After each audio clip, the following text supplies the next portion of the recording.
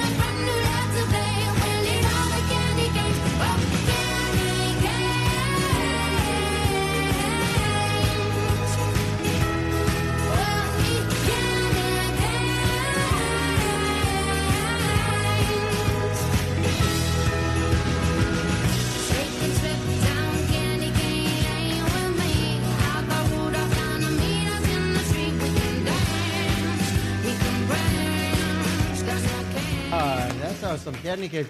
So our ushers are going to bring you by a candy cane right now. Candy cane is going to be we're going to work with that as our example today. So each one of you is going to get one. Please don't eat your candy cane yet. I know it's tempting, kids. You got to hold on to it, though, right after service. As long as your parents say okay, then you can eat it. But don't eat it. We're going to hold on to it just for a minute. And so here comes out some candy canes. Candy cane lane. And so... yeah, don't eat those. Here they come, coming on here. The other day, I'm sitting at home, right? And I think about Christmas a lot, especially because I have to give a sermon on Christmas. And you can't really deviate from, you got to talk about Christmas and Jesus and the birth and that sort of stuff. And so for a pastor, sometimes it's hard because you got to be, they want you to be creative, and it's got to be original, and it's got to be fresh, but it's got to be biblical, and it's got to move them in their soul, and it's got to be appropriate for our little ones, and our medium ones, and our teens got to like it, and then our older people have to like it as well. And so there's all this kind of stuff that comes around Christmas that you have to come up with this perfect message somehow. So I'm sitting there in my room thinking about Christmas and checking out my candy cane. And then, just sort of playing around. And I noticed, do you guys got your candy canes yet? You hold on to them with me? I noticed that it kind of looks like a sled, right? And so I was like, woo! Does yours look like a sled too? Yeah, mine just kind of look like a sled. So I was like, that's kind of fun, but that has nothing to do with Jesus and stuff, right? So the candy cane couldn't have been built to be a sled, right? So I'm wondering about the candy cane. So I turn it right side up as I'm thinking about it. And then I'm like, you know what? That really looks like those shepherd hooks that I see, right? That looks like a shepherd staff. And I was like, kind of like the shepherds in the story of the birth of Jesus, right? And so I was thinking of this passage in Luke. It says, and there were shepherds.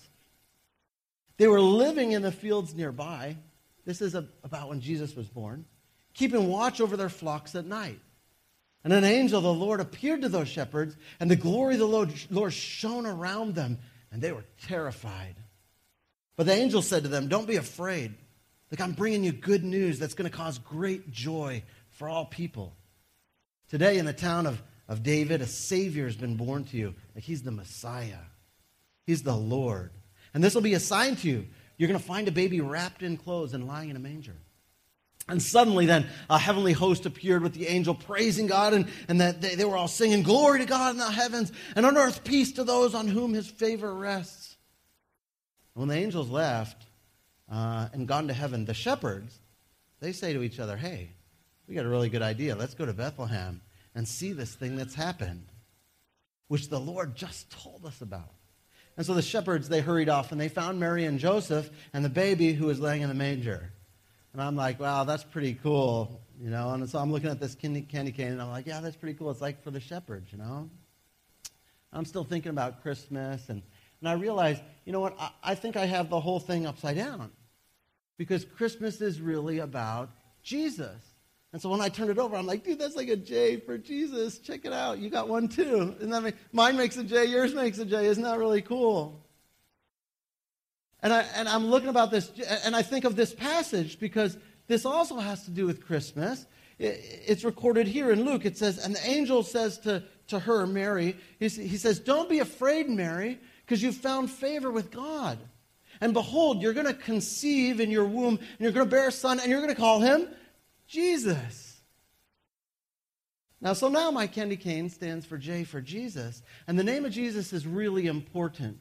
Because in Acts it says, salvation is found in no one else. Because there's no other name given to mankind by which we could be saved. And so Jesus is really important. And the name of Jesus is important. And so I'm thinking about that at Christmas. And I'm like, dude, this is already a good sermon, you know? And I'm like wowed by this. And I noticed I'm still looking at my candy cane trying to, like, what else do you have, God?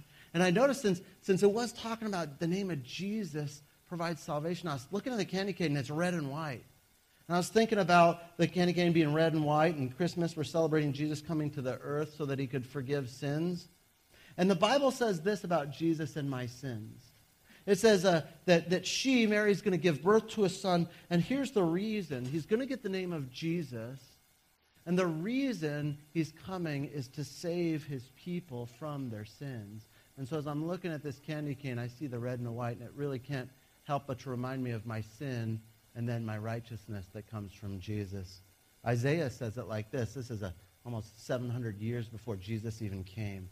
It says, though your sins were like scarlet, they're going to be white as snow. Though they're red as crimson, they're going to be white as wool. And so I'm looking at my candy cane, like, it's all that. It's Jesus and the shepherds and red and white, and it's like tripping me out. It's so cool. I'm totally amazed by this Christmas coincidence. And then I start to get nervous, and I don't want to drop my candy cane, so I change up my grip, and then I'm like, ooh, that makes an L. I'm still thinking about Jesus, you know. So that's an L for like light, because Jesus is the light of the world, right? And so John says this. This is John's birth narrative. It doesn't say about the manger and stuff. John tells us about Jesus before, like when he was having a bit, and then he comes here. In him, Jesus was life. And the life was the light of all mankind. See the L? Thank you. The light shines in the darkness. I love you. And the darkness has not overcome it. The true light that gives light to everyone was coming into the world. The Word became flesh, and he made his dwelling among us. And we've seen his glory, the glory of the one and only Son who came from the Father full of grace and truth.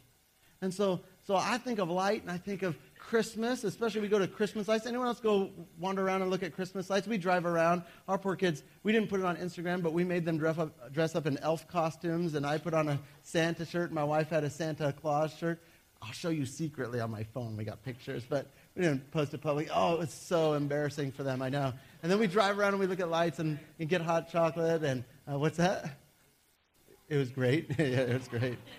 Andrew thinks it was great. And so we love lights. So lights always remind us of Christmas.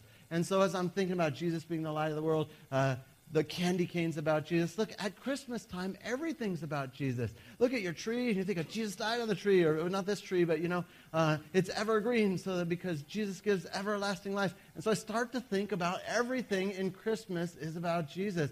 My candy cane, whether it's an L or a J or a shepherd's staff, or whether it's red and white, like everything ends up being about Jesus. So just when I think I got everything figured out, I'm looking at my candy cane and I flip it back up, and I think I was right with shepherd. I think shepherd was the right thing, and here's why. Matthew records this about Jesus. It says, "But you, Bethlehem, in the land of Judah, you're by no means the least among the rulers of Judea. For out of you is going to come a ruler who's going to shepherd my people, Israel." And I'm reminded in John, when John talks about Jesus, he says this about Jesus. Jesus says this about himself, "I am the good shepherd. I know my sheep, and my sheep know me. Just as the Father knows me, and I know the Father, and I'm going to lay down my life for the sheep." Something about Christmas and Jesus knowing that he's going to come be our shepherd, even when he's a baby. Something like this is pretty crazy, so I'm still thinking about it. Flip it back over, because I'm in this Jesus mode, right? And I'm like, that looks like a fish hook. What am I reminded of? Not only are we supposed to celebrate Christmas and remember Jesus, he tells us to go be fishers of men, right? So Jesus says this to his followers: "Follow me, and I'm going to make you fishers of men." So I got a fish hook too. This is like a really versatile candy cane. I think I have the greatest candy cane ever. Do you guys have that same kind of? Yours does this and hook and J's, and if you flip it backwards, it's J, and then boom, now it's a hook. Like pretty crazy, right? I have like this magnificent. It's like those Leathermans that we give when we don't know what else to give as a gift, right? And so I'm thinking about, now that we know about this, we've got to share Jesus with people. Christmas is about enjoying Jesus, remembering that he came here to love and die for us, and then sharing that with other folks. So all this makes me hungry. So I'm sitting here, not this one. I'm sitting there at my desk, and it all makes me hungry. So I eat my candy cane, right? And it's like really sweet. And it kind of reminds me of this verse. I'm like, "How sweet are your words to my taste, God? Sweeter than honey on my mouth." Then my candy cane's gone, though. But even though I can't see it, I know it's in my stomach. It's still sort of rumbling, right? Just like Jesus, even though I can't see him, I know that he's in my heart. So this Christmas, no matter what you're looking at, whether it's a candy cane or whether it's lights or trees or even looking at the face of your family members, make sure that Jesus is in all of it. Because that's the whole reason of this. I'm glad Christmas is global, so that everybody gets the opportunity. They know about Christmas. We just got to tell them why. We just got to tell them, hey, this is really about Jesus. And share that with those that are around us. Because Christmas really is a celebration of Jesus coming into this world to save us. That's the only reason he didn't come here to enjoy the sights. He wasn't sightseeing. This wasn't a tour. He came because he loves us, and he came to die for our sins. He loves you very much. So Merry Christmas, and we're going to pray together. Father, we just want to celebrate you. This is Christmas. We love you, God. We think that you are amazing. God, we want this to be a joyful time. This is a time when you came to come get us, and we can't be more thankful. We're so blessed. From our youngest ones who can understand these words, I know in their hearts they say thank you. To those of us who have walked with you for many years, we say thank you. And together as a group, we want to celebrate you. We want to remember that Christmas is about you. And it's okay to have a ton of fun. It's okay to play with Santa and be silly with reindeers. And it's okay for all those things because you want us to have a great time and celebrate you. But we want to bring you into all of it. And so as we close here in a couple of songs and worship to God, and I pray that he would give you great joy. And may God move you towards him and bless you today as we celebrate Christmas together.